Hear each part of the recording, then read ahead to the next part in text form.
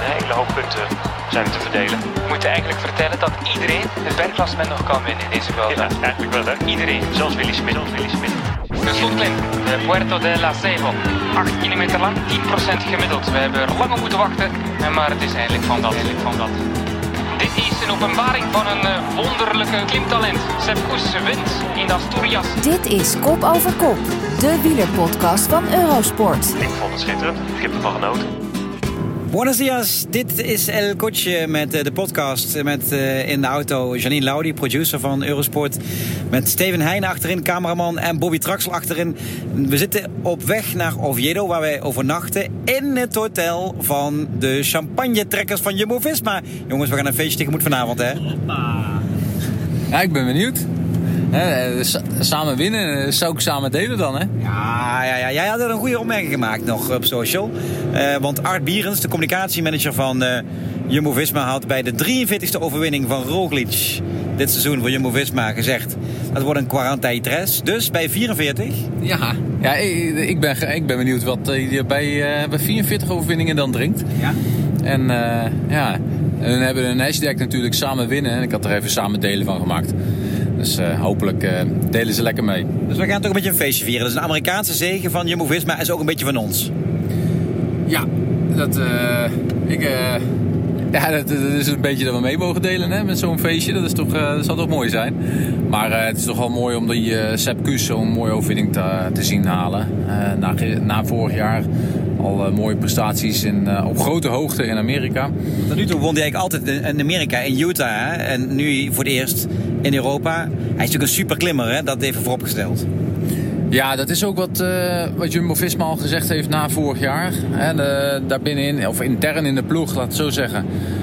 Hadden ze al gezegd van, we hebben misschien wel de beste klimmer op dit moment in het peloton bij ons in de ploeg zitten. En toen verwezen ze eigenlijk naar Sepp Kuss.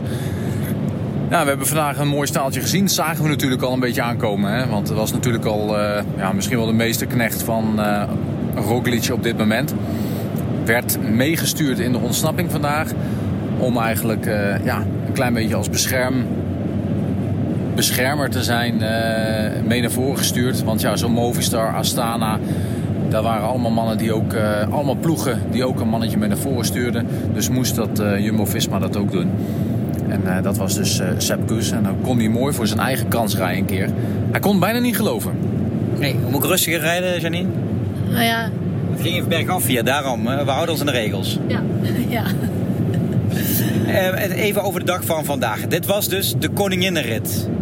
Hashtag Koninginnenrit. Ja, we hebben natuurlijk niet heel veel genoten daarvan. Daar doen we niks af van de prestatie van de renners. Want die hebben nog altijd moeten afzien over die 4 vreselijke bergen. Maar het was voor het beeld, voor de kijker, qua koersverloop niet zo spannend. En hoe kan dat nou? Nou, kijk, om te beginnen, om een mooie koers te hebben, heb je een aantal ingrediënten nodig. 1 is een mooi parcours. Hadden we. Precies. 2, goede weersomstandigheden. Hadden we ook. En 3, renners die er zin in hebben. Oké, dat hadden we misschien niet. En uiteindelijk zijn het ten alle tijde de renners die de koers maken. En misschien was een etappe als vandaag met 4 van die toch monsterbeklimmingen op 160 kilometer misschien er wel over. Het klassement staat redelijk vast. En het is vandaag nog duidelijker geworden. Roglic op dit moment leidend in het algemeen klassement met 2 minuten 25 voor op Valverde. Ja, en dan schieten we bijna naar de 4 minuten en bijna 5-6 minuten voor bijvoorbeeld Quintana. Ja, dan is daar niet veel meer in te behalen. En dan is het vooral kijken naar ritwinst.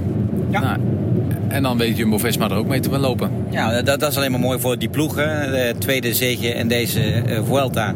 Als het gaat om dagwinst. En natuurlijk nog steviger in het zadel.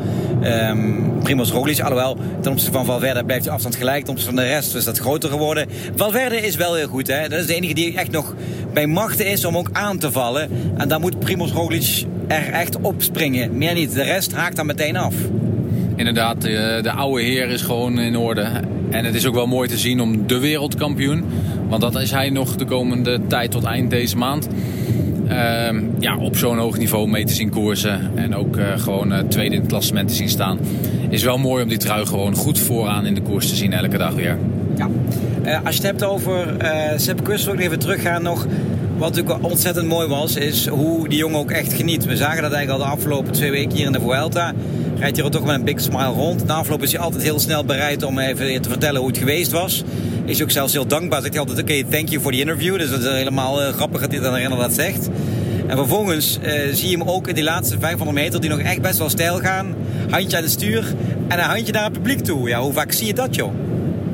Gaaf toch? Ja, zeker. Ja, het is ook gewoon een hele sympathieke renner zoals die overkomt. En ik vind hem altijd juist een beetje een kaboutergezichtje hebben. Waardoor ik altijd aan Paulus moet denken. Want Paulus, boskabouter, blablabla. Maar ik moet er altijd aan denken als ik zijn hoofd zie. Dit is echt gewoon een schattig elfje eigenlijk. Maar echt heel sympathiek, heel vriendelijk. En zo gegund deze overwinning in Europa in een grote ronde. Ja, en je echt een jongen die ervan geniet. Dat vind ik echt wel mooi om te zien. Dat je zo'n renner echt super blij ziet. En dat ook wil delen met de fans die langs de kant staan. Die in één keer denken, ik kreeg ook een handje van de winnaar. Ja. Ja, de manier van juichen is echt een Amerikaanse manier. Hè? Dat zagen we natuurlijk ook bij zijn overwinningen in Utah vorig jaar. Het publiek echt onderdeel maken. Ja, dat hoort ook een klein beetje in de Amerikaanse cultuur. En helemaal in de Amerikaanse sportcultuur. En dat brengt hij hier een klein beetje naar Spanje. En je zag het waarschijnlijk ook mensen via televisie meekeken dat hij daarmee bezig was. Want iedereen ging zijn handen naar hem toe reiken. Ja. Om een high five te hebben van de winnaar. Ja, dat is wel mooi. Ben je een bierdrinker, Steven, of niet? Ja, ik lust wel bier. Zeker. Maar ik wil nog wel zeggen... Net zo snel als het atje werd getrokken door Sepp Kuss? Nou ja, dat komt in de buurt. Maar ik wil het vanavond nog wel even met hem uitproberen. Of die dan nog net zo snel is. Maar ik wil nog wel even zeggen over dat handjeklap. Ik vond het ook wel mooi met de interactie met het publiek. Dat heeft het publiek ook wel verdiend. Maar het komt dat ze met grote getalen een berg oplopen. En dan moet daarna uren een berg aflopen. Ja. Dat is wel een puikstaaltje werk. Ja. Nee, absoluut. Je moet wel echt een liefhebber zijn om hier te komen. Want het is gewoon heel lastig om op die kleine geitenpaden boven te komen. Het was echt ontzettend druk bovenaan de streep van het Sanctuario. En dat er zoveel mensen zijn. Die staan nu nog op die berg te wachten om naar beneden te komen. Dus dat is alvast inderdaad een mooi bedankje van de sporters. Maar even terugkomen op dat biertje. Ja, joh. Wat een lullig klein flesje bier krijg je voor een overwinning van zo'n etappe, zeg. Ja. Er zijn wedstrijden waarin je echt met een half vat naar huis gaat. Ja. Of dat je je gewicht in kaas krijgt. Ja, nee, maar bijvoorbeeld het Quaremont bier, dat komt met een 5 liter fles. Dat ziet er tenminste een beetje deftig uit. Maar dit is echt zo'n lullig... Ja, en net dat je van, tof jongen, hier heb je 1 flesje... een mini flesje bier. Nou, net als de Haribo van Jetse Bol gisteren. Jongen, we moeten toch het adres voor jullie meegeven dat al die producten nu naar jullie kant op komen thuis. En je hebt nog superveel lekkere snoepjes en heel veel lekkere bieren ook nog eens een keer. Nee, natuurlijk. Nee, die heb je ook heel veel. Ook in grotere flessen. Maar, ik vind het zo'n lullig flesje. Krijg je echt gewoon, krijg je dan van de Ronde Mis, krijg je een flesje bier aangereikt. Wat voor bier is het eigenlijk? Weten we dat? Nee, weet ik eigenlijk niet. Het zal wel iets uit deze regio zijn. We kunnen het vanavond nog even vragen in het hotel. Hij had trouwens ook een heel leuk hoedje op, vond ik. Maar elke dag krijgen ze... Elke winnaar krijgt dus zo'n triestig flesje bier, hè? Ja? Ja, dat is al de hele Vuelta zo. Oh, dat is me echt helemaal niet opgevallen. Nee, maar zo klein zijn ze. Ja. Maar weet je wanneer... Ja, ik weet niet of het gaat gebeuren, maar weet je wanneer je echt genaaid bent? Als je dus de Vuelta wint en dan zo'n klein rotflesje bier krijgt, dan moet je toch een... Kijk eens vriend, die heb je dubbel en dwars verdiend. Een biertje. Ja. Nee, maar dat is... Ja, ik vind het zo lullig eruit zien. Maar ja, dat is misschien... dat geeft dan niks. Ja. Even een uitstapje, jongens. Het feit dat wij rijden is ook al een klein godswonder, hè? Ja. Ja, dat is even, beste luisteraar. Dat klinkt wel mooi Radio 1-achtig uit de jaren 70. Beste luisteraars. Wij reden omhoog in een konvooi. We moesten ook in dat konvooi blijven rijden. Omdat we anders te laat boven zouden komen. Want dan wordt die weg afgesloten. Maar wij keken angstvallig naar onze benzinemeter. Die stilaan steeds minder benzine aangaf. En het bereik werd steeds minder en minder. Terwijl we nog, hoeveel omhoog moesten? Een kilometer of 5, 6 nog? Nou ja, het begon volgens mij met dat we nog 100 kilometer hadden onderaan de klim. Of op 15 kilometer van de finish. En toen zeiden we, nou, dat moeten we redden. Ook al gaan we omhoog. Maar toen vertelde jij dat jullie deze situatie al een keer eerder hadden meegemaakt. Of in ieder geval dat jullie de kilometers al een keer eerder hadden zien aftellen. En dat het toch verdomd hard gaat als je een berg oprijdt. Ja, precies. De auto maakt dan een nieuwe berekening. En uiteindelijk dacht ik van, de SODU die gaan nog een keer omhoog. Ja. Dan ga ik een herberekening maken. Dus binnen de kortste keren stond hij op 0. En het metertje stond ook op 0. Ja. Oké, wij kwamen gelukkig echt nog net boven. Parkeerden onze auto, maar wisten wel, naar beneden uitkomen, dat gaat nog een hachelijke situatie opleveren. Want die motor moet natuurlijk wel blijven rijden, wil je nog kunnen remmen. Gelukkig hebben onze vrienden van de elektriciteit en van de aggregaat hebben ons geholpen. Leg even uit hoe dat gegaan is, Bobby. Ja, je hebt dus van die gigantische aggregaten dus op het terrein staan om eigenlijk het hele compound te voorzien van elektriciteit. Mocht er iets gebeuren. En daar zit dus brandstof in. En er kwam plots een soort tankje tevoorschijn. Nou, daar hadden ze een mooie jerrycan van... het was geen jerrycan. Het was eigenlijk gewoon een soort emmerachtig ding. Van 5 liter. Of meer misschien. Nee, 20 liter, oké. En die kapten ze dus vol. Nou, ook echt helemaal... Ik dacht van, die vullen me een beetje voor ons. Maar hij ging echt tot de top vol, hè? Ja, we hadden tenslotte... als we een litertje of 2 hadden gehad... waren we gewoon 15 kilometer verder gekomen. Ja. En dan hadden we gewoon netjes kunnen tanken. Nee, 20 liter kregen we. Met tractordiesel. Ja, met een andere kleur dan normaal. En uiteindelijk... kwamen we dus bij de auto. Dan moesten we er nog in gaan kappen. Maar ja, we hadden gelukkig wat flesjes van een bepaald merk water gekocht. En die hebben we daar dus zo verwerkt dat we er eigenlijk een trechter van hebben gemaakt. En zo hebben we ons busje weer in gang kunnen krijgen. Daarmee zijn we door 3 zweterige Spanjaarden gered die het tankje afvulden. En met 20 liter diesel ons weer de berg afstuurden. Uiteindelijk hebben we het weer gered. Zijn we beneden vol gaan tanken. En rijden we weer. Enfin, het verhaal van El Coche dat nog altijd dus rijdt. En ondertussen is ook de melding wel weer in beeld gekomen dat we nog steeds te veel olie in de auto hebben. Dus er moet ook nog een oplossing voor zien te vinden. Onze vrienden gaan ons daar vast ook wel mee kunnen helpen morgen. Even terug naar de etappe nog. Kelderman willen we naartoe gaan natuurlijk. De beste Nederland klassement. Is een plekje gestegen. Gaat naar plek nummer 8. En heeft eigenlijk maar bijna moeite aangeklampt. Zei ook nog wel, ik had nog wel last van mijn knie vanmorgen. Want hij was gisteren betrokken bij die valpartij. Reed met een verbandje rond. Was een beetje opgezwollen die knie. Dan toch nog even super knap op deze klim. Ja, hij heeft het goed gedaan. We waren allemaal vanmorgen een beetje bang dat hij vertelde dat hij last van zijn knie had. Gelukkig een toch wat, laten we het gewoon eerlijk zeggen, een matte koers geweest. Natuurlijk nog steeds lastig, hè, want de kilometers en de beklimmingen moeten ze nog steeds overgaan. Maar het was een matte koers. En dan heeft hij gewoon weer goede zaken gedaan in het klassement. Een plekje gestegen, dichter naar Eder gekropen en die gaat er morgen aan. Dus dat kruipt hij morgen weer een plekje verder naar voren. Als het zo doorgaat en zijn beste dagen qua bergen moeten nog komen, dan zit die 6e plek en misschien nog wel, als er een gekke uitschieter gaat gebeuren, 5e plek nog wel in. Want Quintana wordt er niet beter op. Nee, die mogelijkheid is er zeker. Maika vond ik vandaag wel weer een stuk beter. Dus ja, dat is dan wel weer een lastige voor de 6e plek. Dat wordt nog wel een belangrijke kandidaat daarvoor.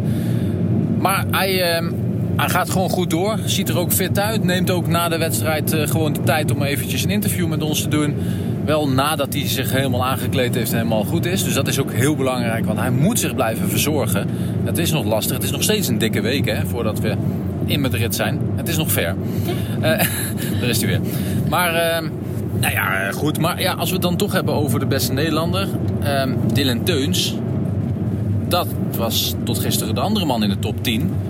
Ja, die is een beetje door die valpartij van gisteren toch wel ver weggeslagen. Ja, de Nederlandstalig bedoel je natuurlijk. De Belg van Bahrein Merida. Die nog in de rode leiderstrui reed. Deze Vuelta. Ja, die heeft zijn momentje gehad. Die is er een beetje doorheen gezakt. Enfin, kan natuurlijk ook gebeuren. Zie je dat toch wel gebeuren trouwens ook bij andere jongens verder in die top 10 dan? Ja, nee, natuurlijk. Hagen staat er nog wel goed bij. Hij heeft wel een plekje verloren dan ten opzichte van Wilco Kelderman. Maar uiteindelijk doet hij het nog steeds goed. Hè? Die jonge man die dit jaar voor de eerste jaar op World Tour niveau reed. Vorig jaar nog bij de opleidingsploeg, de bekende opleidingsploeg uit Noorwegen reed. Moet hier links aanhouden. Ja, goed zo. Dus vorig jaar nog rijdend voor de Noorse opleidingsploeg Joker. Die veel goede talenten naar hier brengt. Bijvoorbeeld een Tiller die hier ook rondrijdt. En er zijn er nog veel meer voorbeelden van. 27 jaar, dus echt jong is hij eigenlijk niet meer. Maar hij doet het toch fantastisch hier in deze Vuelta. Als jij straks morgen nog even zien, maar naar alle waarschijnlijkheid zoals het er nu naar uitziet. En zeker als het nog weer een matte koers is als vandaag. Zou het toch fantastisch zijn op de tweede rustdag in je eerste jaar op World Tour niveau om in de top 10 te staan. We hebben nog niet over Pogačar gesproken, maar oké. Ja, dat is waar. Hoe is het met onze vrienden Bizkarra en Chiquibel? Die vandaag in het pelotonnetje lekker heeft rondgedachteld. Want hij heeft nooit gelost. In tegenstelling tot bijvoorbeeld onze bergkoning. Hoe is het met de Chiquibel gegaan, Janine? Ja, die heeft er gewoon lekker in peloton gereden tot het eind van de dag. En die is op 10 minuutjes binnengekomen. Plek 44. Niks aan het handje. Ja. Ja. En prijskapier? Nou, die heeft het nog weer een stukje beter gedaan. Die kwam op 5,5 minuut binnen. Zo. Samen met Niebe en Vogelsang. De plek 27. Dus allebei gewoon een goede dag voor onze vrienden. Ja, zijn we tevreden met onze vrienden? Ja, zeker. Ja, Chiquibel rustig aangepeddeld. Morgen misschien wel iets een dagje voor hem, hè? Ja, wie weet. In ontsnapping, hè? Zullen we morgen vragen van Mikel, oude maat, morgen in ontsnapping? Nou, dat is wel leuk, toch? Ja, goed plan, doe dat. Ja, doe dat. Ja. Gaan we morgen gewoon proberen. Wat gaan we zien? Want morgen, en dat is dus maandag, is een interessante rit. Wederom geen rustdag dus. De rustdag is gepland in de Vuelta op dinsdag. Dus nog maar een keer gaan we omhoog. We gaan weer naar een Alto, finish bergop. Het gaat maar door in deze Vuelta, alsof er een einde aankomt. Echt een moeilijke wedstrijd. Wat gaan we zien, Bobby?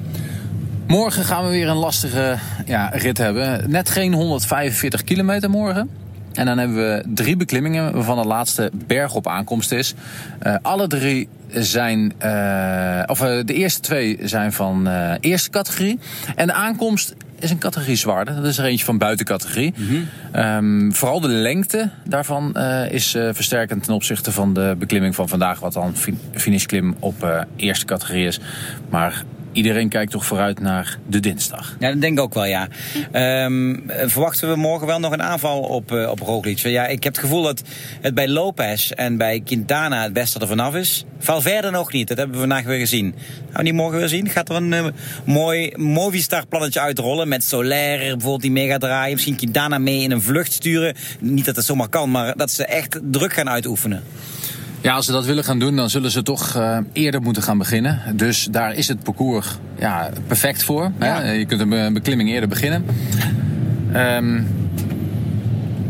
Ik denk dat Valverde nu wat voorzichtiger gaat rijden. Ik denk dat Valverde heeft gezien van ik ga hem er misschien wel helemaal niet afkrijgen. En dan is de tweede plek ook mooi. Ook dat, maar daarnaast ook gewoon kijken om nog eventjes langer te wachten. Om dan in één keer alles op alles te zetten. En dan één aanval. Maar dan gaat hij toch moeten wachten en gokken. Dus het is, ik ben benieuwd. Movistar kennende, of Movistar niet kennende, dat weet iedereen onder andere al. Tactiek die zij hebben is eigenlijk niet te voorspellen. Nee, maar als je kijkt bijvoorbeeld Valverde en Roglic zijn gewoon by far met z'n tweeën de beste renners in dit peloton. En Roglic is nou eenmaal de veel betere tijdrijder. Vandaar ook het verschil. Bergop is er geen verschil tussen die gasten. Nee, inderdaad. Maar het is...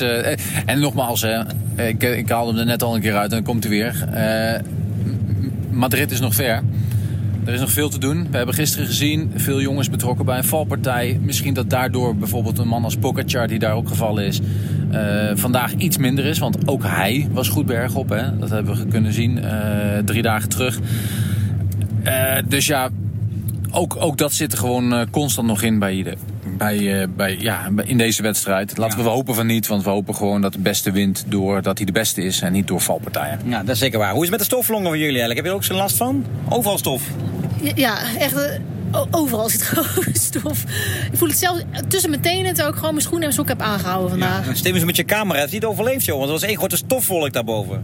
Nou, ik heb een camera van een Franse, een RF.